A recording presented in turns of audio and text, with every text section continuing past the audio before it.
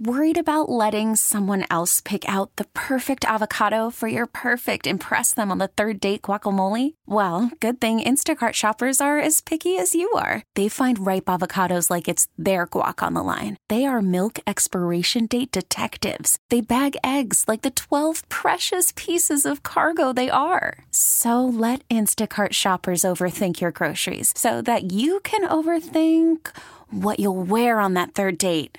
Download the Instacart app to get free delivery on your first 3 orders while supplies last. Minimum $10 per order. Additional terms apply. I'm Sandra, and I'm just the professional your small business was looking for. But you didn't hire me because you didn't use LinkedIn Jobs. LinkedIn has professionals you can't find anywhere else, including those who aren't actively looking for a new job, but might be open to the perfect role, like me. In a given month, over 70% of LinkedIn users don't visit other leading job sites. So if you're not looking on LinkedIn, you'll miss out on great candidates like Sandra. Start hiring professionals like a professional. Post your free job on linkedin.com/recommend today. It's Mike Shope and the Bulldog. I'm your host, Jeff Skinner, and today's guest we have Mattias Samuelsson. It says here that your dad, Kjell? Shell. Another classic American name. It's Mike Shope. Your goal song is the country song "Trip Too Hard" by Lil Baby. Why? It's a good song. I like the beat. No, why do you have a goal song? And the Bulldog. Hoping one day I get one. Dream big, that's good. On WGR Sports Radio 550. It's funny, like Jeff Skinner had that web series last year, and people were often talking about how much they enjoyed it. And then, like, okay, the vibes are pretty good. Yes, it's not a playoff team, but not only are they much improved, they're fun. They can score. It feels like they finally, through their coach, realized like offense is the way. And this year, it's just the return to, well, hell, I guess. We'll talk about some of the recent unpleasantness, and by recent, I mean most of the last 12 years with or 50. Greg Wyshynski of ESPN.com. But first, Greg, happy holidays. Thank you for on short notice joining me today. And I loved reliving the first Winter Classic because, of course, it was ours. I was there. It was a great day. Yeah, dude. Yeah. I had an article on ESPN.com today about the first Winter Classic 15 years ago this year. And just looking back at it, because we've got, the 15th edition of this thing is coming up with the Vegas Golden Knights and the Seattle Kraken. And it's kind of amazing to think about how much had to go right in that first Winter Classic to get to where we are now, where it's become so commonplace. Not only, the Sabres stepping up and hosting the thing after the NHL's original plan of Boston and the Rangers at Yankee Stadium fell through, but all the little things through the process. In writing the story, I mean, think about this. They didn't even know what to do if they couldn't complete the game. They never had to worry about this kind of thing. Like, is 2 periods official? Like, how long did it have to go? All these things that the NHL kind of figured out along the way. And then, of course, getting the snow globe effect at Ralph Wilson Stadium and everything else that went right on that day to then launch what has been probably the most successful thing that's happened since that canceled season for the NHL. I do want to get into some of the details here, but do you still feel it for the Winter Classic? Maybe did this research and this piece maybe bring some of that out for you? So the outdoor games in general, and I've covered a bunch of them, have kind of, I think, fallen into that realm of where the NHL All-Star Game is. Like, a lot of fans don't care about the All-Star Game.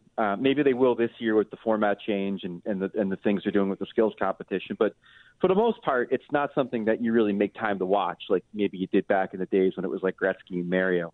But if you're at the thing, if you're on the ground, if you're going to the event, it feels like the Super Bowl. Like, it feels like the biggest thing that's happening in that city. And it's the same thing with these outdoor games. Like, on television, the luster is kind of lost unless it's a really unusual venue, or if it's a matchup that maybe you're not expected to see all the time. You're not maybe making time to watch these outdoor games. But that being said, if you're there in Seattle for this thing, if you were there at the Cotton Bowl down in Texas for the Stars and the Predators, which is one of my favorite events I've ever covered, it's a whole different vibe. It still resonates if you're there and you're in the atmosphere of it, even if maybe as a television event it's not as as thrilling as it used to be when it first started. So how dramatic a difference is there, Greg, in from what the build up to this day in Buffalo back in 2008 was to now that, games in LA and, Texas, like you said? Is it just sort of a easy game to put an outdoor game on anywhere in the country now versus how tenuous things were? I like the piece about Mr. Collins driving to the stadium that day and it was raining. He's like, I don't know if we can do this. Yeah. He's basically just really hoping it was going to change the snow, because there's two things that we've learned the outdoor games can't handle. It's rainfall, and then as we learned in that Lake Tahoe games they had, which I attended, maybe don't hold your hockey game at noon under the beating sun. It was a real mistake. So, they've gotten a lot better at it. Not only in figuring out how to make ice in places where it might be tough to make ice and maintain ice. I mean, like basically Dan Craig, the former ice guru of the league, helped make this Winter Classic possible by keeping the ice as safe as possible, and then basically went to the league and said, "Here's what we need to do this again. We got to upgrade our equipment. We've got to be able to have some extra time built in to do the setup and do the build." But the other thing they've gotten really good at over the years, and it's a big change for the league, going from John Collins, who used to be their COO, to this guy Steve Mayer, who's their chief content creator, is they've gotten better at the spectacle of it. You could see the difference last year when, the Fenway Park game, I think, was like the third one they did back in the early days of the Winter Classic, and it was just a rink on a field. Like you're expecting the Green Monster and everything to really be the reason you want to watch. And then you watch this other one, that they just did, and they've really figured out how to like dress it up, with the fake snow. They had a little mini baseball diamond rink or something, next to the actual rink. Like all the little accoutrement that they have for these games, I think have really made them better over the years, rather than just simply, here's a hockey rink where it's not supposed to be. Right.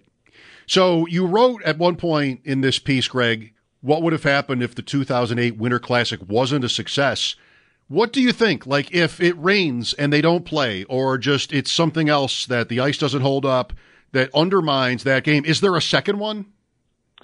Maybe not. I mean, maybe not. If it had been a high-level embarrassment or disaster for the league, if it had lost a ton of money, if it didn't work for NBC, and we shouldn't forget it, like the NBC part of this, the whole reason we had the Winter Classic in the first place is because NBC wanted to counter program college football because they didn't really have it anymore on their network. Mm-hmm. So instead of, scheduling dog shows and figure skating competitions, they wanted to have something from the NHL on that day and decided to do the outdoor game.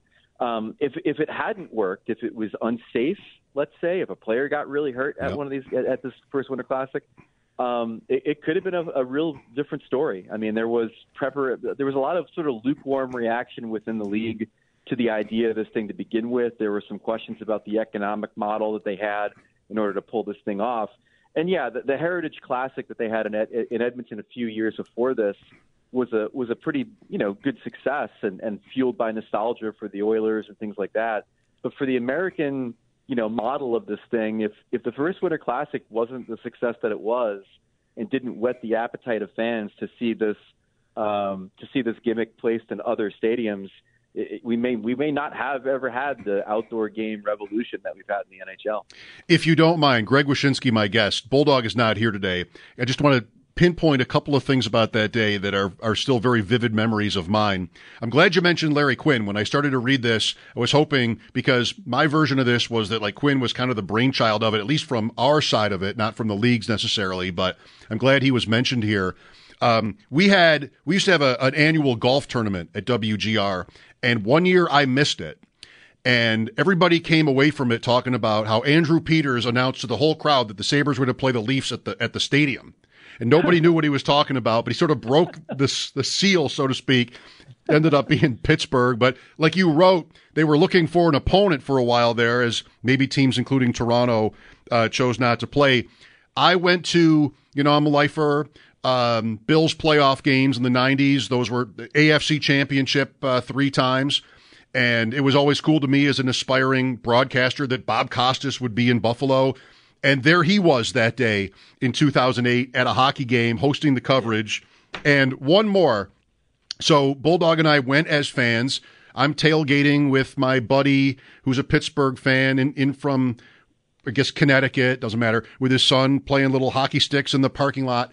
Didn't see Bulldog all day. We've been on together since 2002. This is January 1st, 2008. We meet. They wanted us to do the post-game show from the Bills booth, which at those days we were not invited, but it wasn't a Bills game. So we meet at the booth, and, you know, my big brother, Bulldog, says, this is the greatest sporting event I've ever been to.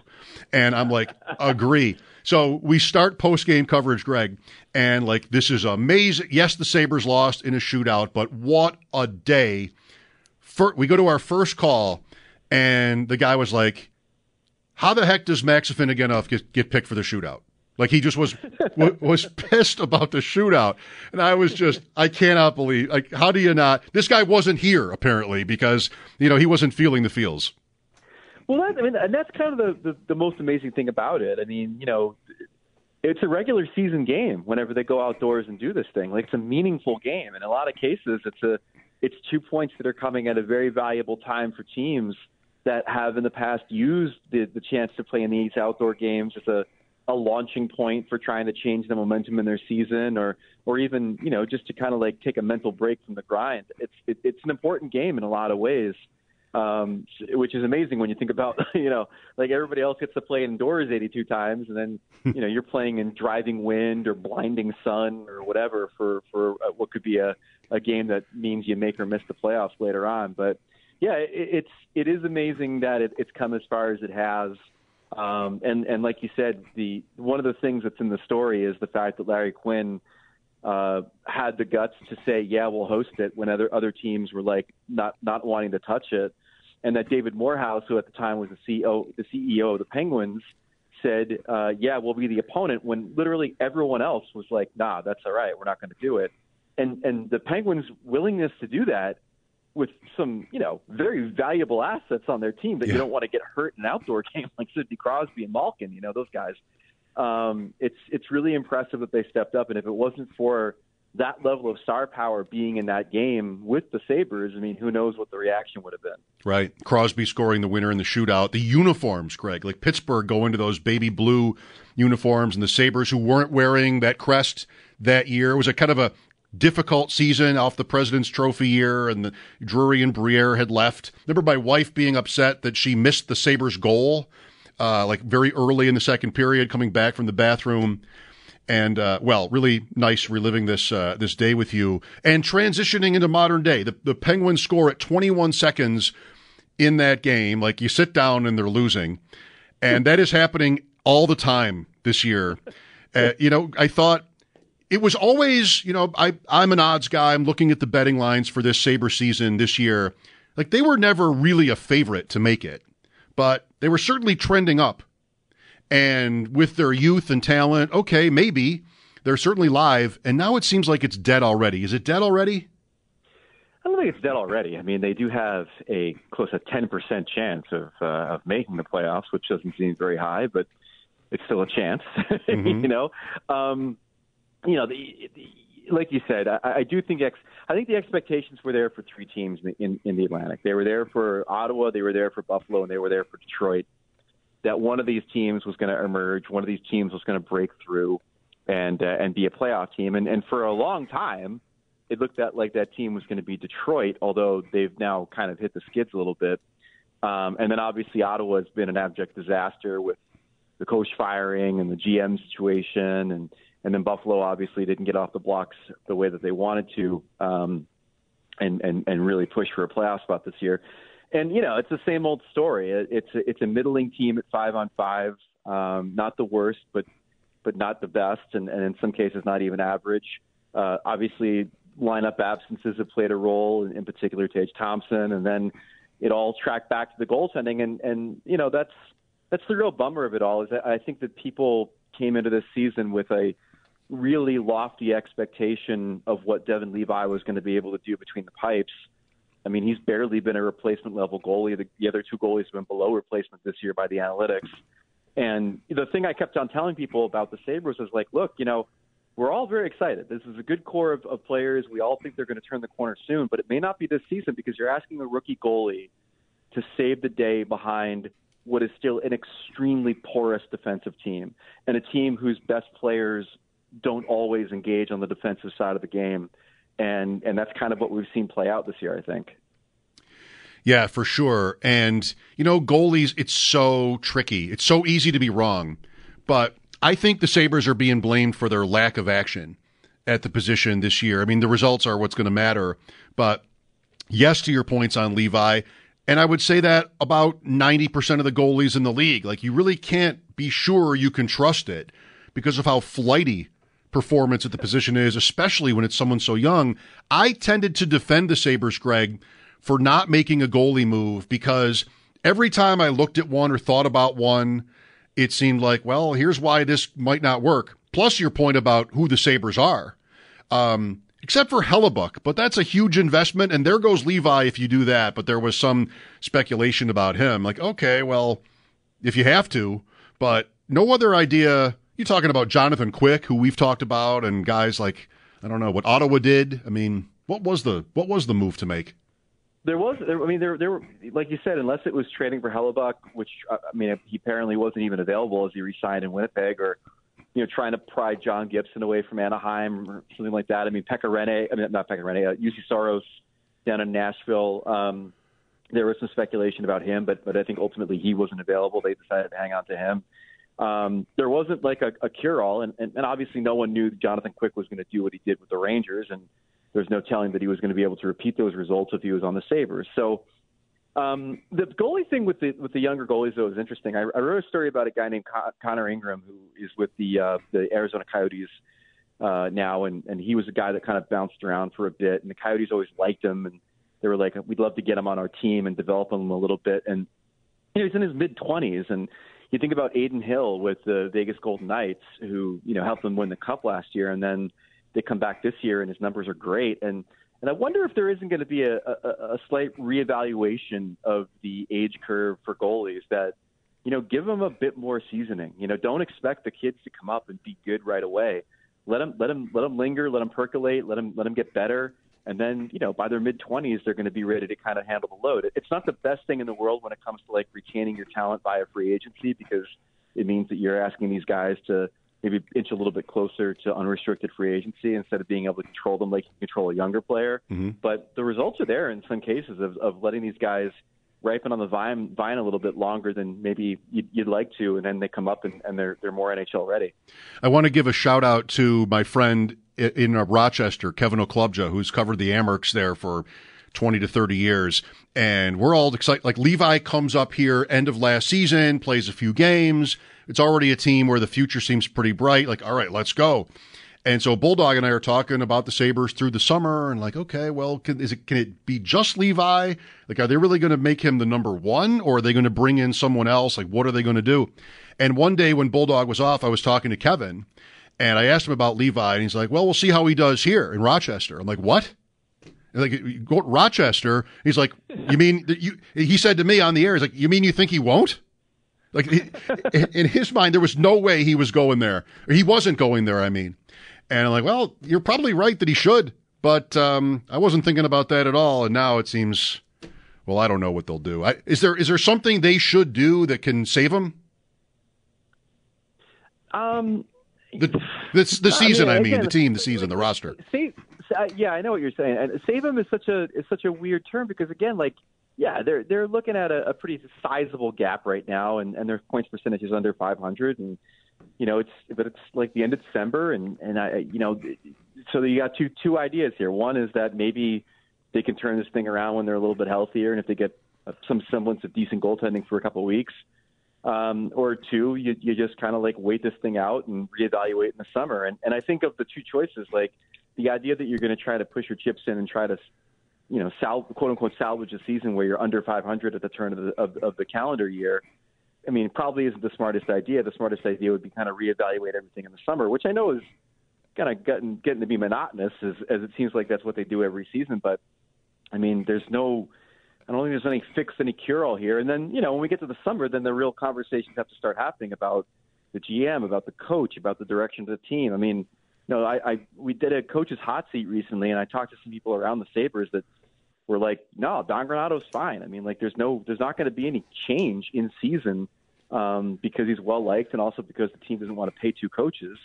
But when you get to the summer and you start thinking about, okay, well, this is the guy who, sold his gig and sold his expertise on being a great teacher, and the fundamentals are there in some cases not. But do they need somebody who's going to try to take the talent on this roster and elevate it into something better than what it is? I mean, those are the kinds of conversations that are going to be had if this season continues the way it's going. Okay. Before you go, Greg, the story of the year in the league, what comes to Vancouver? Like, what comes to mind? What's the best story in the NHL this year?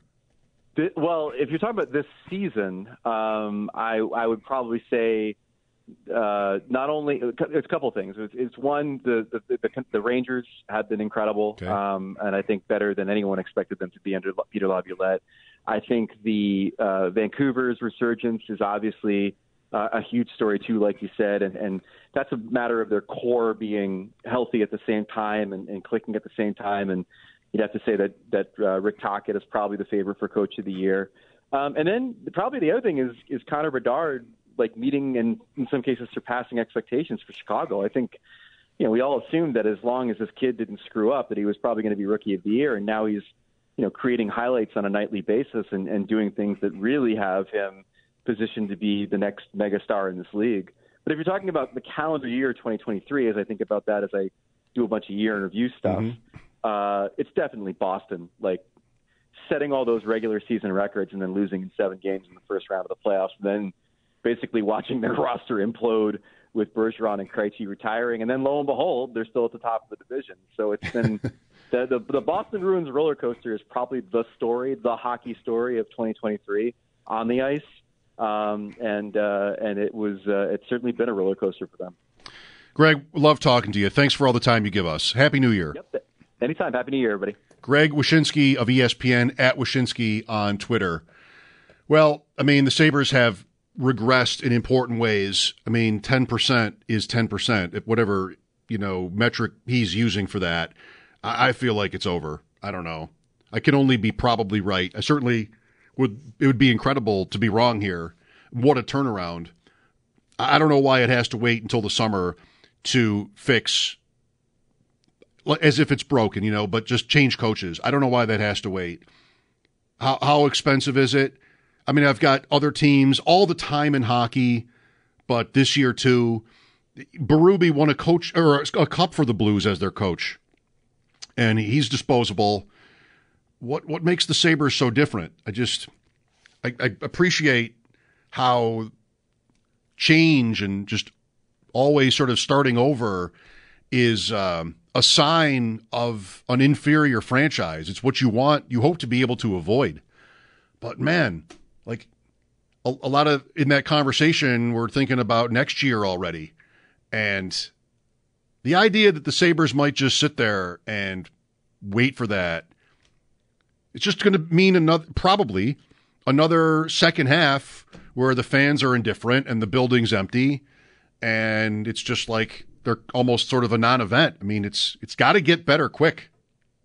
Like, already. I think it's too late. 803-0550 for your calls on them, on Bills, Pats, Dolphins, Ravens, everything going around with the playoff picture. One possibility, I've talked about this a lot this week, but if the Bills don't get to Miami at Kansas City in the wild card round, I mean, what a way to start the playoffs if that's what happens. I think you'd have to feel pretty good about it. We're not there yet, but what the Chiefs are able to do from here is such a huge thing to watch because it's just been so different. They've struggled so badly. Anyway, there's always a lot to talk about with different potential matchups and everything else with the playoff picture. Excited to do it, and we'll do more of it after sports. Again, 803-0550 if you want to call me. Bulldog is off. This is Mike Shope on WGR. You could spend the weekend doing the same old whatever, or you could conquer the weekend in the all-new Hyundai Santa Fe. Visit HyundaiUSA.com for more details. Hyundai, there's joy in every journey. This episode is brought to you by Progressive Insurance. Whether you love true crime or comedy, celebrity interviews or news, You call the shots on what's in your podcast queue. And guess what? Now you can call them on your auto insurance too with the Name Your Price tool from Progressive. It works just the way it sounds. You tell Progressive how much you want to pay for car insurance, and they'll show you coverage options that fit your budget. Get your quote today at Progressive.com to join the over 28 million drivers who trust Progressive. Progressive Casualty Insurance Company and Affiliates. Price and coverage match limited by state law. T-Mobile has invested billions to light up America's largest 5G network, from big cities to small towns, including right here in yours. And great coverage is just the beginning. Right now, families and small businesses can save up to 20% versus AT&T and Verizon when they switch. Visit your local T-Mobile store today.